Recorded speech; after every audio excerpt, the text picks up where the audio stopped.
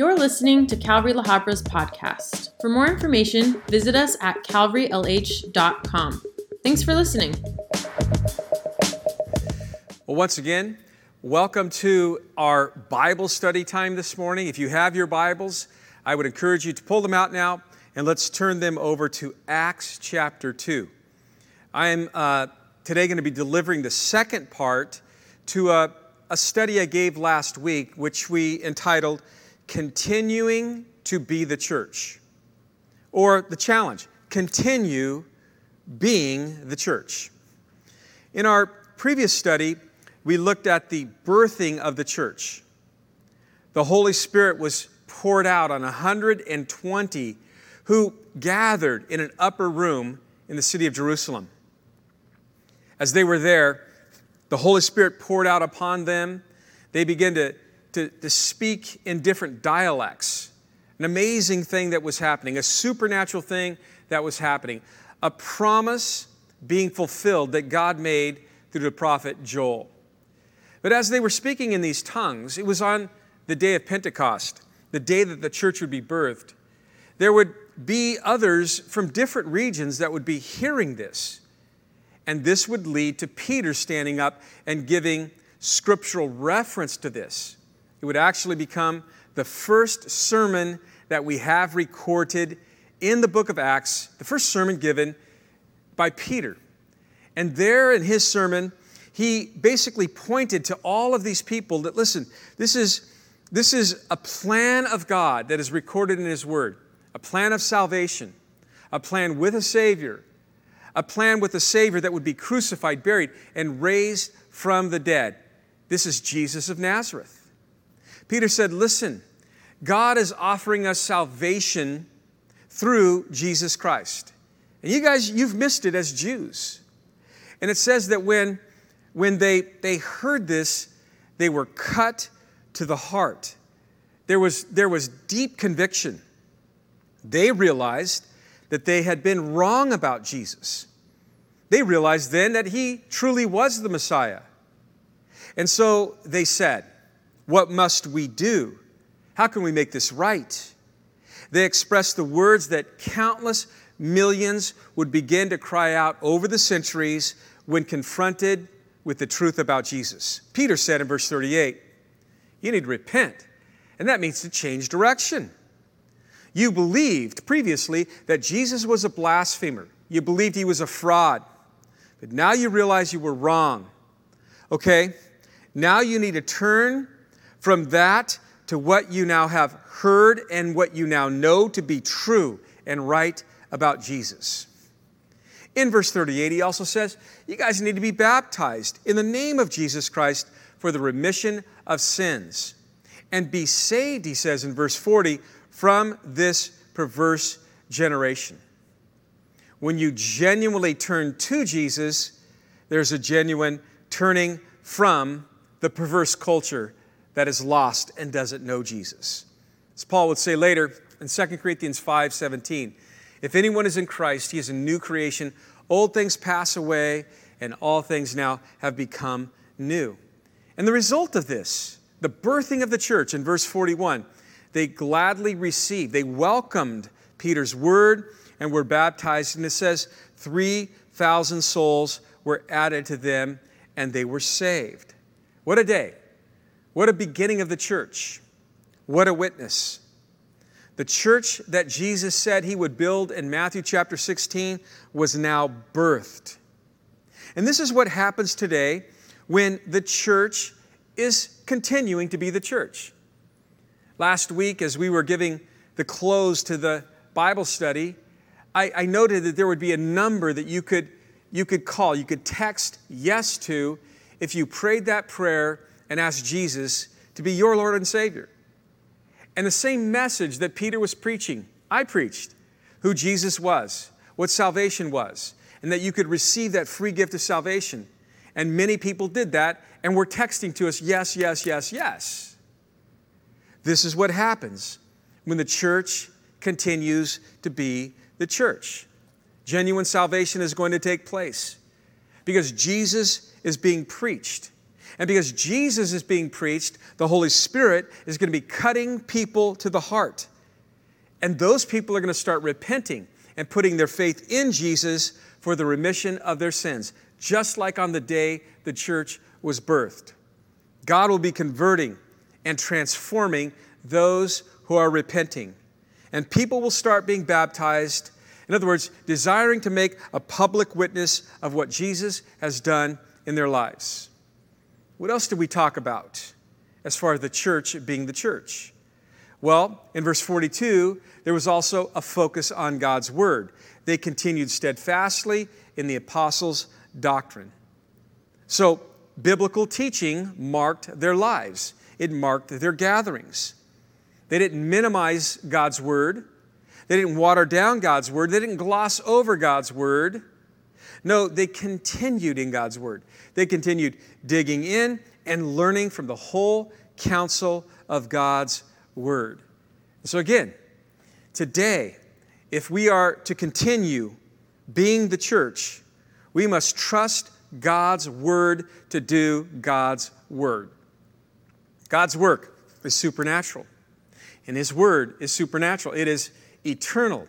It is inspired. He wrote this. He inspired all of these men to write these things down. And it is inerrant, and it's able to pierce every single soul. Hebrews chapter 4 talks about that is listening to this right now.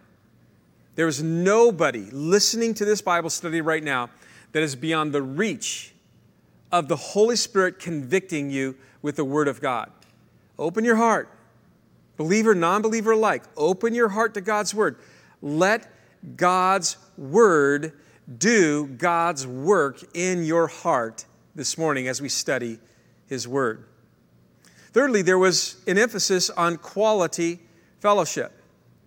They continued, it says in verse 42 as well, steadfastly in fellowship.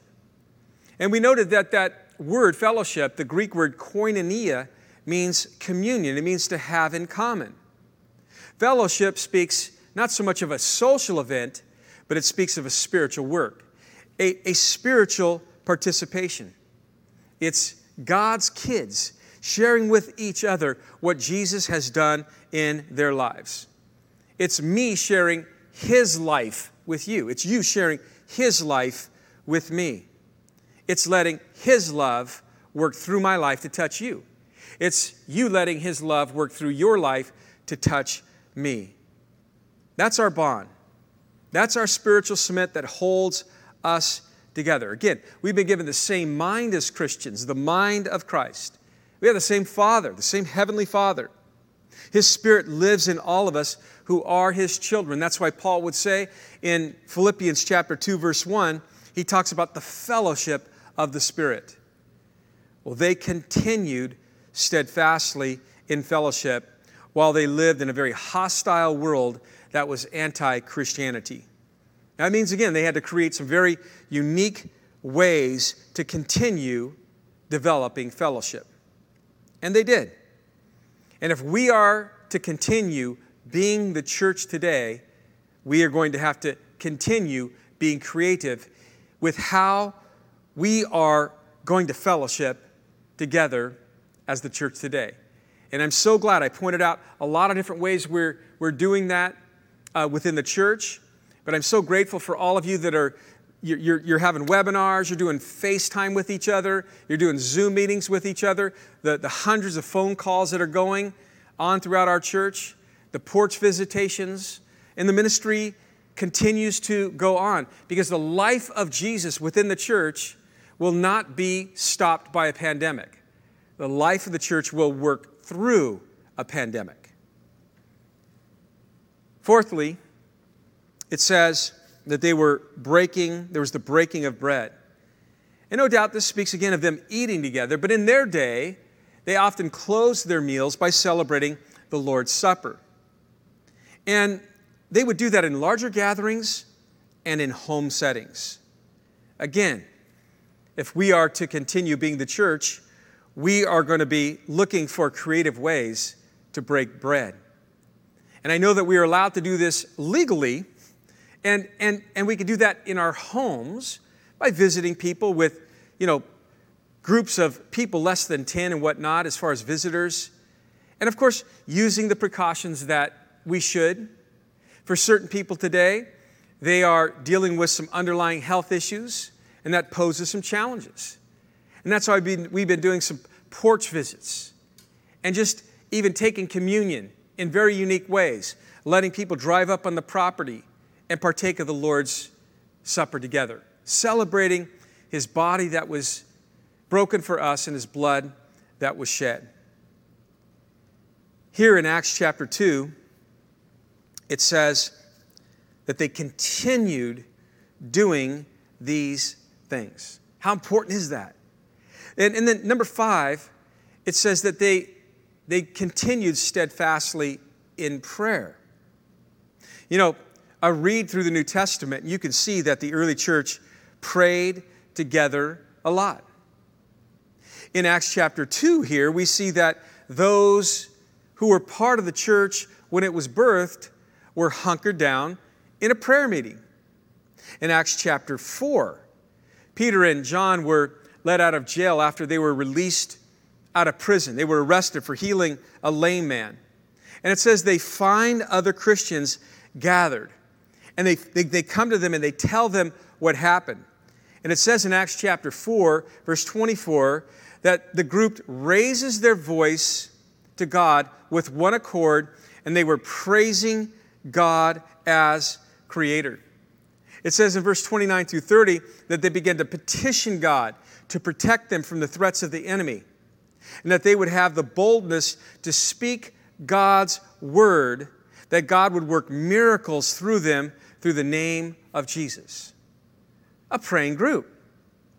In Acts chapter 4, later on, in verse 31, following that, it says, "And when they had prayed, the place where they were assembled together was shaken, and they were filled with the Holy Spirit, and they did speak the word of God with boldness." And it goes on to say that they had, all things in common, and there was great power that God gave to the leadership, to the apostles and whatnot, and great grace was upon them all. What a great result of a praying church. In Acts chapter 6, verses 3 and 4, the early church leaders were dealing with the Hellenist widows. They were feeling like they were not getting the same treatment as the rest of the church. A Hellenist widow would be a widow who was part Greek and part Jew. And so that was brought to the leadership attention. And the leaders said, "Therefore, seek out from among you 7 men of good reputation, but men that are full of the Holy Spirit and wisdom, whom you may appoint over the doling out of the goods." But the leadership, Peter, John, and others, they said, "But we will give ourselves continually to prayer and the ministry of the word." And listen, it's going to be hard for a church to prioritize prayer if they don't have a leadership that prioritizes prayer. I've been so blessed over these years to be part of a church, but part of an assembly, whether it's in a large gathering in our sanctuary or in homes, where we have learned to prioritize prayer. In Acts chapter 12, King Herod was being harassed, King Herod was harassing the church.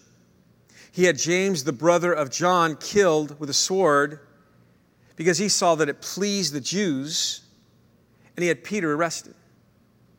In Acts chapter 12, verse 5, it says, "But constant prayer was offered to God for him by the church."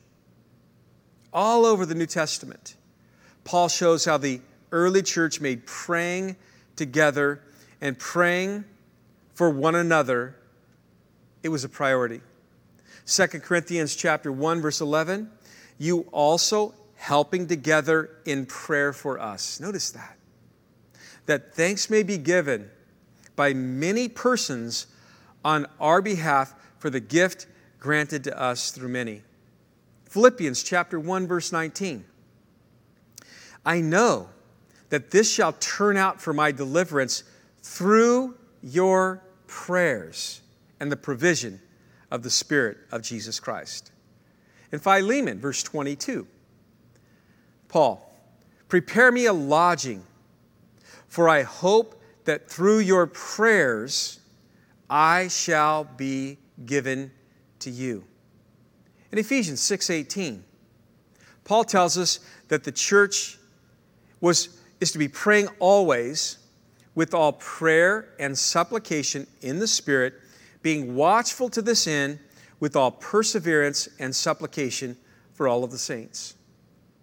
In 1 Timothy chapter 2, verse 1, Paul says, I urge that entreaties and prayers and petitions and thanksgiving, listen, be made on my behalf by all men and all women. Why did the church pray so much? Well, in John's Gospel, Jesus, in chapter 14, verses 13 and 14, before Jesus went to the cross, he had promised that whatever we would ask in his name, he would do. That the Father may be glorified in the Son. If you ask anything in my name, he's like, I'm going to do that. And again, to ask something in the name of Jesus is to recognize his authority, to ask in his authority, in his will, in his way, in his timing. That's the idea. And it seems that the early church took that promise to heart. It seems that the early church took that promise as the source of God's provisions to all of their questions, to all of their requests, and to all of their needs. They relentlessly pursued God through prayer. They relentlessly pursued God's help through prayer. Jesus said in Matthew 18, verses 18 through 20, assuredly I say to you, whatever you bind on earth will be bound in heaven. Whatever you loose on earth will be loosed in heaven. Again, if I say to you that if 2 or 3 agree on earth concerning anything they ask, it will be done for them by my Father in heaven.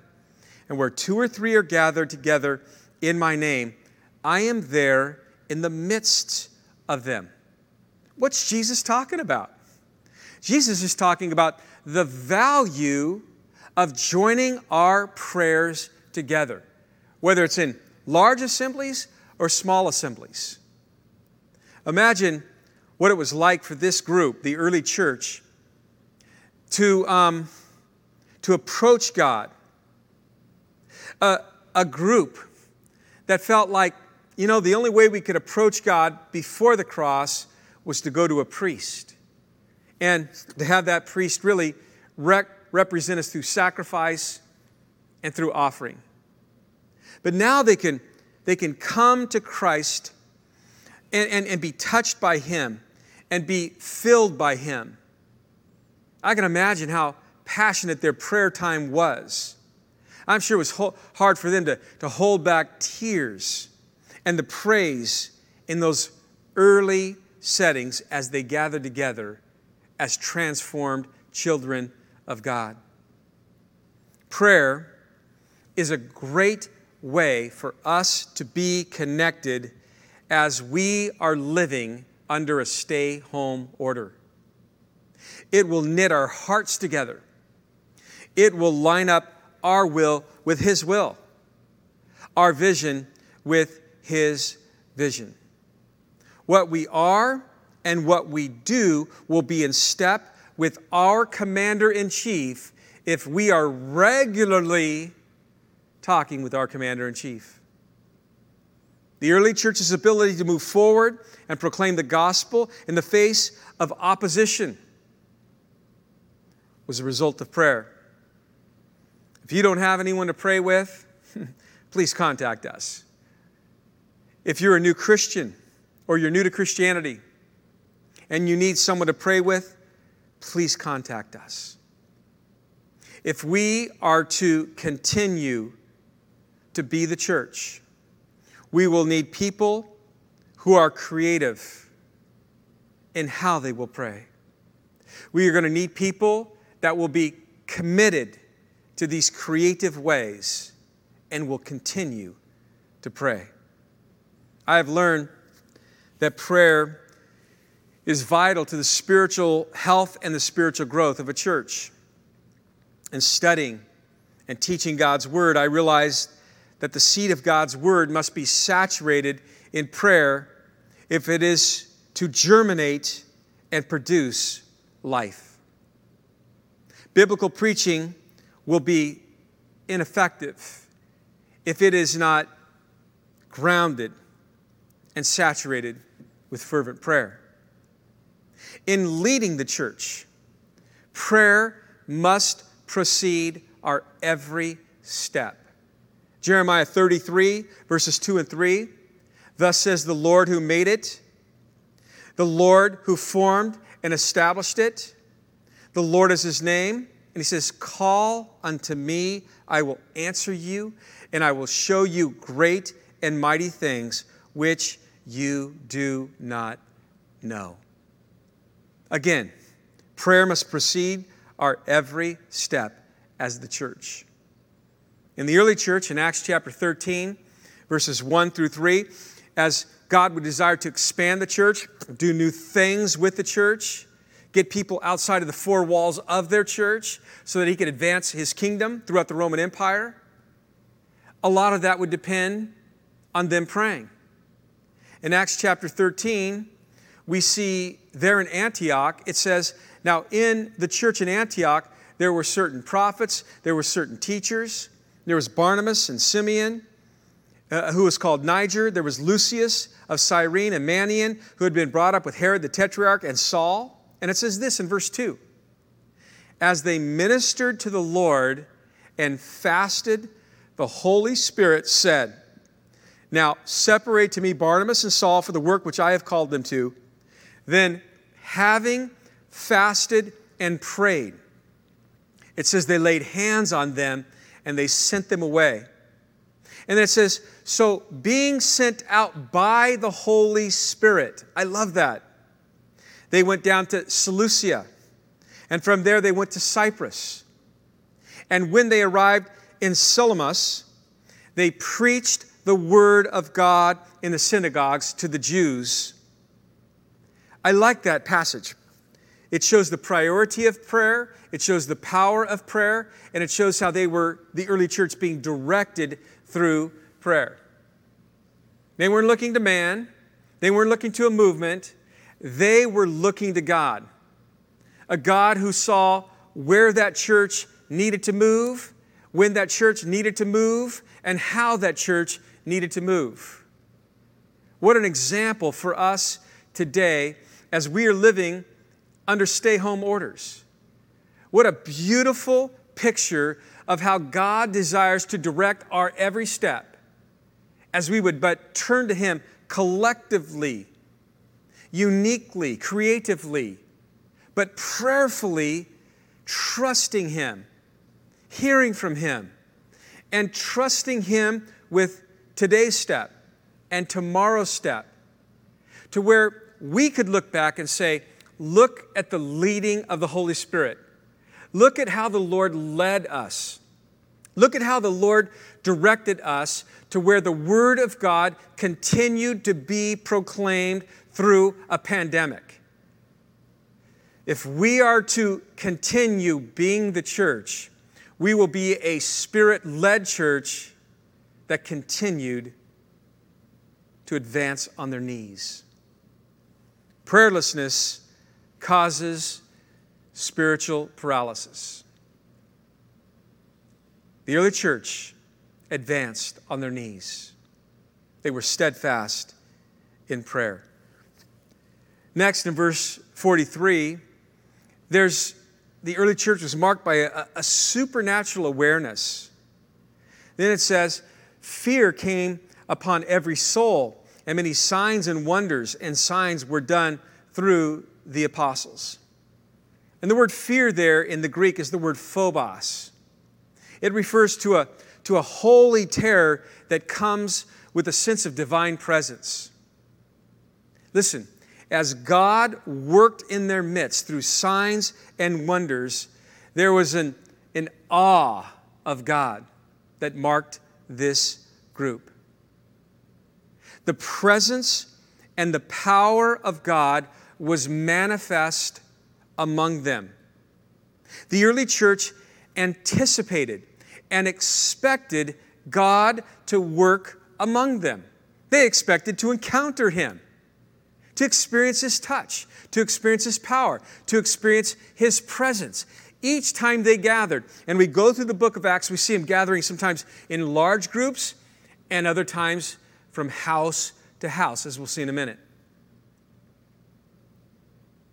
Prayerfully, that is the case in your house as you're gathering right now. Prayerfully, you set a timer. You knew when this would start. You'd been talking to God. You put your house in order so that God would have order of your house. For the next few minutes, you talked to the kids. You figured out how to kind of let them do what they need to do so that you could sit down and worship and pray and study God's Word together with many thousands that are listening to the same Bible study at the same time. Prayerfully, for the last 8 weeks, as we've not been able to assemble in Calvary La Habra Sanctuary, you have taken the same serious approach. You have had this conviction about you. You've been sober about this time. You have approached this time with anticipation and expectation that God is going to meet you in your home or in your office through this online platform. Listen, that He has chosen for His church during this season. I pray that you have not taken this lightly. I pray that you could look back at this and in this whole season, when we begin to reunite and regather and begin to experience God once again in a sanctuary setting, you could look at that and say, that was just like it was in my home. Because the Holy Spirit, the presence of God, is not confined to these 4 walls that I'm standing in. I want you to know that when we teach these Bible studies and we gather for prayer, as I'm talking right now, oftentimes throughout the Bible study, I could barely keep my heels on a platform because I sense the Spirit of God just overwhelming me and touching me and speaking through me.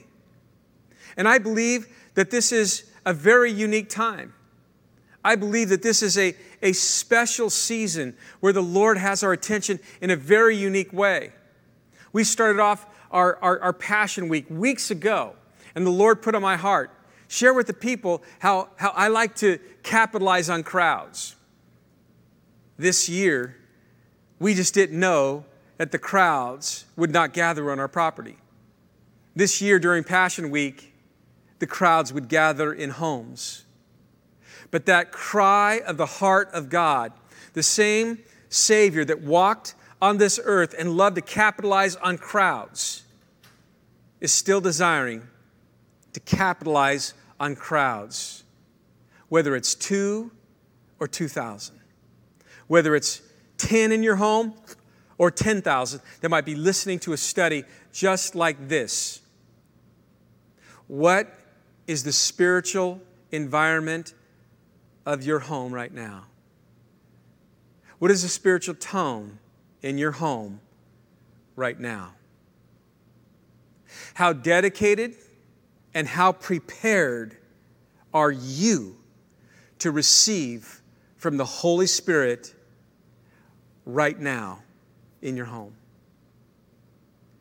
These people, the early church, was regularly touched by the awe-inspiring presence of Jesus Christ as they gathered in whatever numbers they gathered. Again, if we are going to continue being the church, we are going to have to be a people who are marked by the Holy Spirit, listen, working in our midst as we gather.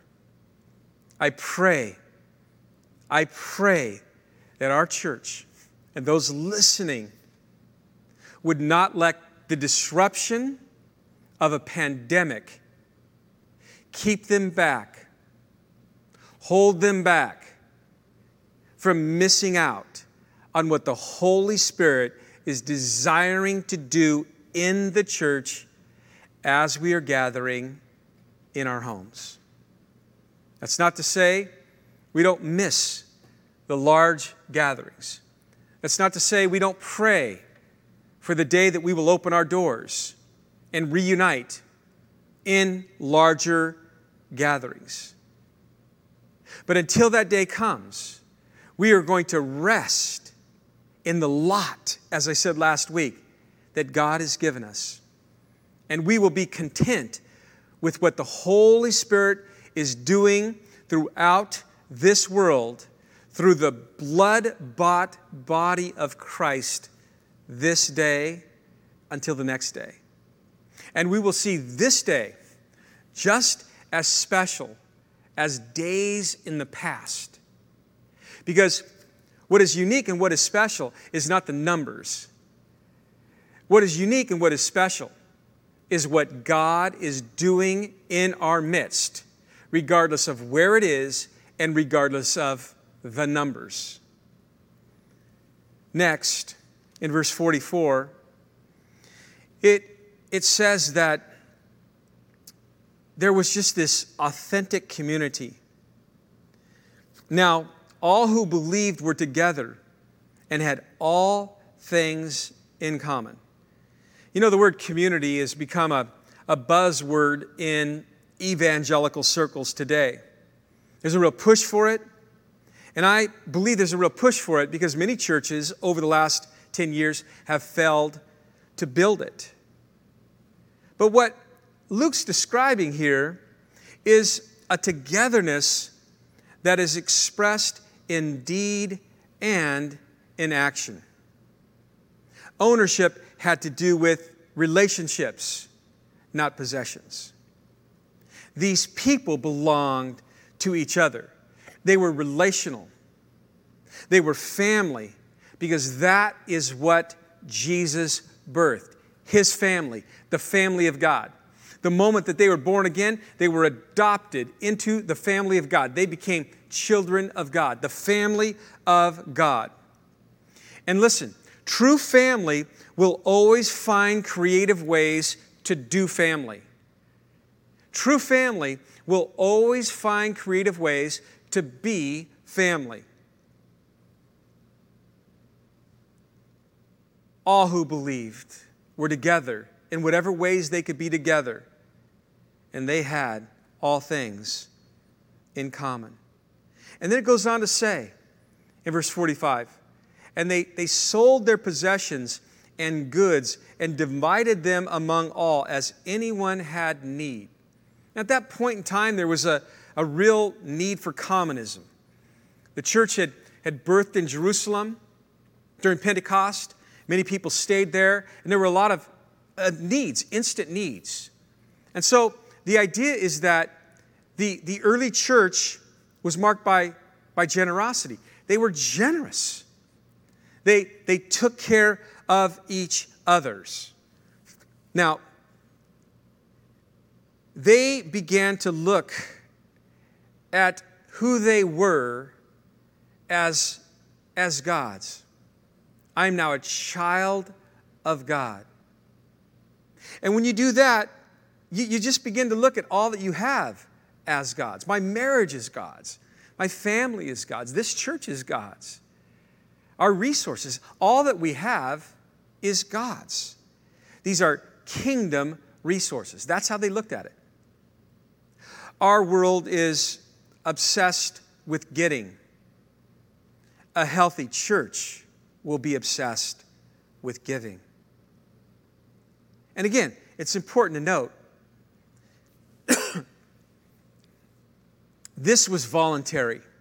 It was purely voluntary. It was a response to the Word and the Holy Spirit working in their lives. And if we are going to continue being the church, we're going to have to be a people that are marked by generosity.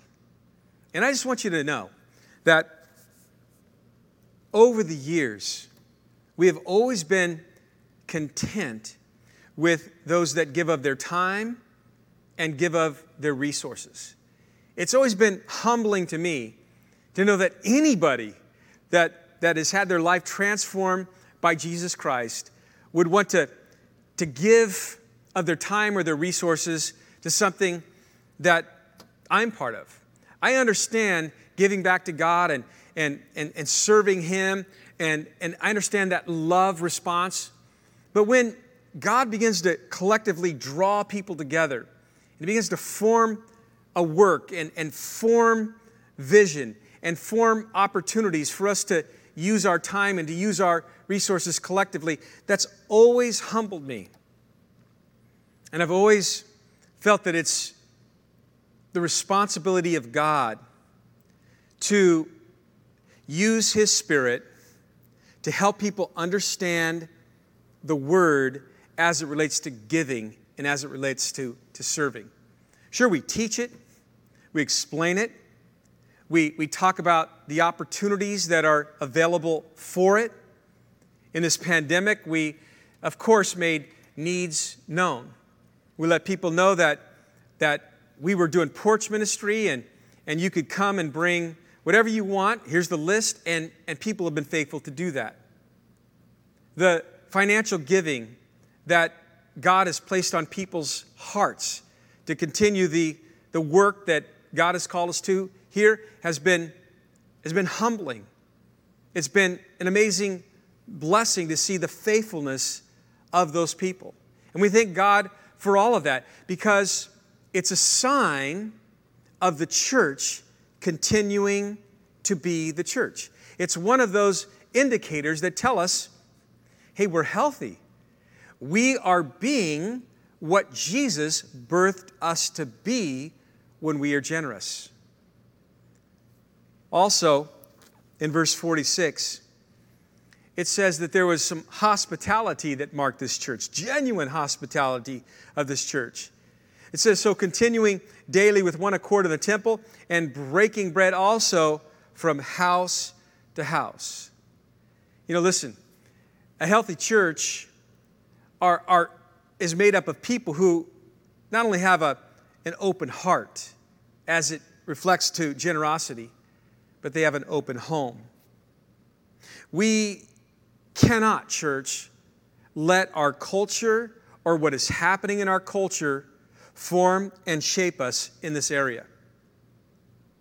This might be a very serious challenge for some people. For some people, they might say, listen, I've got some real underlying health issues. I've got some real fear issues. I've got some real uncertainty issues as a Christian. And we understand that. And we are compassionate towards that. And we understand that when you hear about hospitality, you're thinking about how in the world can I even get out of my home, let alone let someone into my home? Well, this is where some prayer is needed. This is where some steps of faith will be needed as it relates to modern technology. This is why throughout our church, we've got people calling and FaceTiming. This is why we've got all these Zoom meetings set up. This is why we have people going out to specific homes of people that are in need. And we knock on the door. We deliver whatever their need might be. And we pray for them. And we have some fellowship with them. The idea is we're taking hospitality on the road. The idea is we're taking hospitality to platforms where hospitality can continue on.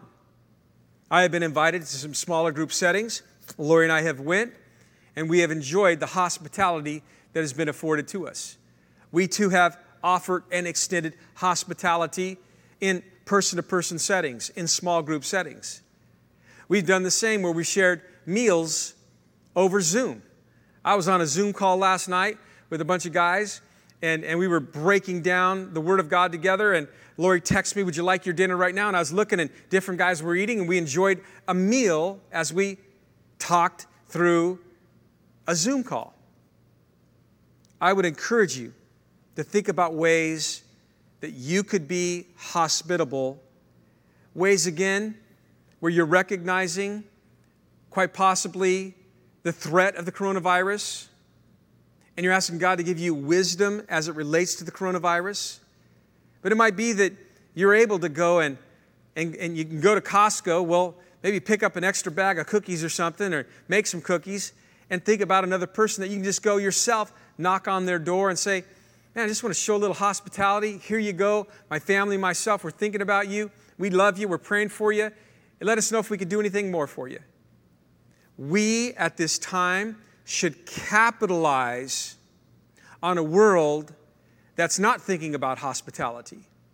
We should be capitalizing as a church on those who are hunkered down. We should be looking at this not so much as opportunity or as opposition, but as opportunity. And we should be praying for God to put things on our heart where we can continue to express hospitality. Next, in verse 46, in verse 47, it says they did this with gladness and sincerity of heart. You know, many churches today are marked by sadness, but the early church was marked by gladness. They ate their food with gladness and simplicity of heart. This was a healthy group. This was the result of them making the effort and praying together and hearing from God and catching vision from God on how they can continue to be unified even when they were being persecuted. They were a sharing group even when they were being persecuted. They were a group that was experiencing the presence and the power of God, and they couldn't contain that. They had to share that. There was gladness, which means joy. They were rejoicing. And the idea of sincerity of heart, the Greek word is simplicity. The Greek word means, they use this word to say that something is free from rocks or something that is made smooth. The idea is they kept it smooth and things ran smooth. When Jesus is our focus, there will be a sincerity about us. I'm going to say it again. When Jesus is our focus, there will be a sincerity about us. When we are earnest and straightforward with our love for Jesus and for one another, ministry is not going to be complicated. Relating and interacting with others is not going to be complicated. If Jesus could work in and through the early church when they were oppressed by many of their loved ones and friends because they were saved and converted, and they were opposed by the Roman government, if the early church could come together and Jesus could work in and through them to advance everything we're studying, everything we're learning here, that He can do it today during the coronavirus pandemic. Verse 47, it says they were praising God and having favor with all of the people. And the Lord added to the church daily those who were being saved. Listen, what's your attitude today as a church? What's your attitude today as a Christian? Your family, where you reside right now and where you're worshiping right now, what is the attitude of that church? What is the attitude of that spiritual setting? What is the attitude as you are having conversations over the last 6 weeks, 8 weeks? Their attitude was an attitude of praise. Many times over the past, I'll drive home with Lori. We'll talk about what we experienced on a Sunday or a Wednesday, and many, many times we'll say, man, it just seems like people so appreciate what God's doing in our midst. They appreciate the Lord. Oftentimes I'll say, yeah, there's a certain song that just, it resonates in the heart of our church. We're praising God. There's an attitude of praise. And you look around the sanctuary, we're not asking people to stand. We're not asking them to raise their hands. But the words, as we're expressing them and we're thinking about Him and we're focusing on Jesus, we can't help but stand and just lift our hearts and lift our hands. And Lori and I, we talk about that we have been a grateful group, a group that praises Jesus. And if you've attended here on a regular basis, you know I'm not stretching this at all. This is real. Question: has that praise continued in your home? Has that attitude of praise continued in your marriage? Has that attitude of praise continued in your conversation with your kids? Has that attitude of praise continued with your neighbors and others that have a focus on anything other than Jesus Christ?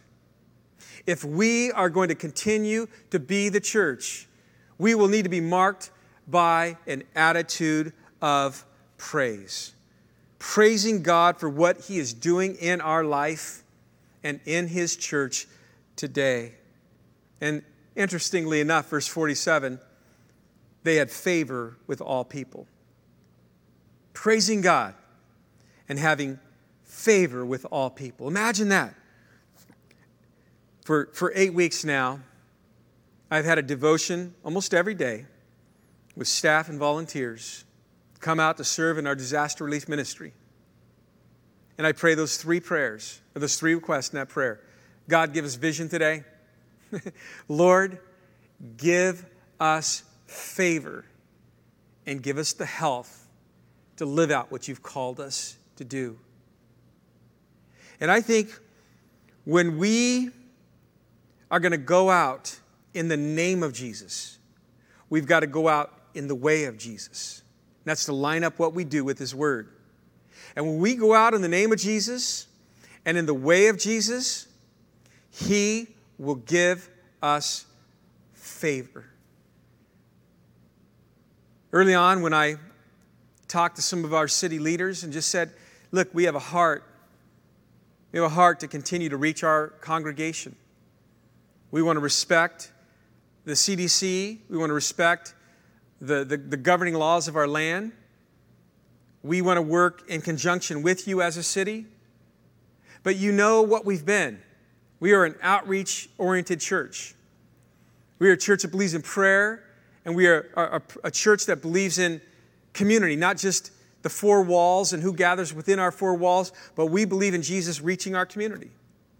And I was talking to one of the city councilmen. I just said, man, if it would be okay to roll out our disaster relief ministry and each day have people come together and bake some food and gather some water, and if we could just take that out and do porch ministry, we would really appreciate that favor. And so some conversations happened, and I received a call, and it moved me to see the favor of God that He extended to our church. Listen, so we could continue to creatively and faithfully be the church. For us to come together on a regular basis and record all of the teachings in Spanish and Japanese, the teachings to the youth, from the young ones all the way up to high school, the teachings to the men, the teachings to the women, the settings that we would have where all these recordings would be needed, and to have the ability to come onto this property and to put our masks on, of course, and to sanitize our hands and to social distance. Absolutely, no problem. Working through the pandemic. The Lord gave us vision, and the Lord has given us favor, And up until this day, the Lord has given us health. We have stepped out in faith in Jesus, pointing people to Jesus. And He has given us favor. Favor as we've knocked on people's doors. Favor as we've knocked on the city's doors. Favor with you, many of you, as we've just opened up our lives to you, opened up our Bible studies to you globally. God has given us so much favor. And I believe this favor of God is His affirming us going out in the name of Jesus, for Him, and in the way of Jesus, following His example. Lastly, in verse 47, it says, "And the Lord added to the church daily those who were being saved." What's that mean? Spontaneous evangelism. People were getting saved. With all that we have went through, these things that have marked the early church, we should not be surprised if the outcome is God looking at that group and going, I'm going to add to that group. I love that group. I love what they're doing. They are talking about my Son. They are pointing people to my Son. They're following the model of my Son. My Son is working in their midst. And so I'm going to connect them. I'm going to connect those who have been transformed by my Son to those who have yet to be transformed by my Son. Oh, they have been faithful with the message of the gospel. So I'm going to connect them. I'm going to line things up with people who need to hear the gospel. And when those two worlds converge, and there are genuine people who have genuinely been transformed by Jesus Christ, and they are genuinely convinced in God's Word and what it can do when they share it with others, you're going to see people saved. When believers live together in authentic, consistent, powerful community that brings honor to Jesus Christ, people are going to get saved. And if that's you, maybe you're one of those that God has brought into this Bible study. A friend loved you enough to invite you, send you the link. Maybe a parent or a friend or who knows, even a sibling or a relative has been praying for you. And you're sitting here going, man, that's me. You have an opportunity right now to give your life to Jesus. We love you. We might not know you, but we love you. We have been praying for you because we've been praying, Lord, use these Bible studies to bring salvation across this land. You might have a life right now that you like. You might have a life where you go, hey, things are going pretty good. But at the same time, you might say, but something's missing. Well, that's something that is missing is a personal relationship with your Creator and your Savior, Jesus Christ. You might be a person that says, look, my life isn't together. I would say that my life is very difficult. Maybe you find yourself in bondage or shackled to something that you wish you could be set free from. Maybe it's something sensual. Maybe it's pornography. Maybe it's an immoral relationship. Maybe it's a drug. Maybe it's alcohol. Maybe it's something that you know just absolutely just grieves the heart of God. And you might be that kind of person that would say, man, how can God ever even accept me? How can God even want me? Well, I'm here to tell you, as we read God's Word and we begin to understand who He is, He's not willing that any would perish. He sent His Son to die on the cross for the worst. He sent His Son to die on the cross for you.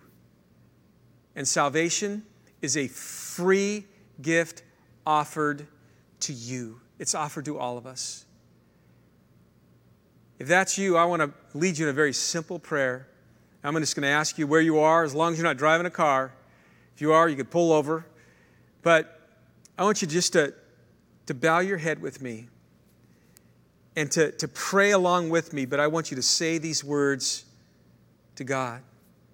Say, Father, I confess to you right now that I am a sinner and I need salvation. And so, Jesus, talk to Jesus right now. Jesus, I would ask you right now to come into my life, wash me of my sin, remove it from my life, set me free from the bondage of whatever that might be in your life. Just confess that to Him. Say, Lord, set me free from this or that. And just confess it to Him. And ask Him to fill you with His Spirit. Say, Jesus, come into my life right now.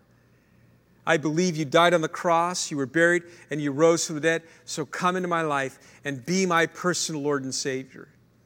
And if you've prayed that very simple prayer, and you've meant it, you've said it to Him in your way, I would encourage you to thank Him for saving you. Father, thank you for the work you're continuing to do. We love you. We love your word. We love, Holy Spirit, what you're doing through these in-home online services. Continue to advance your word and your work through our hearts as we gather in our homes. In Jesus' name, amen and amen. God bless you guys.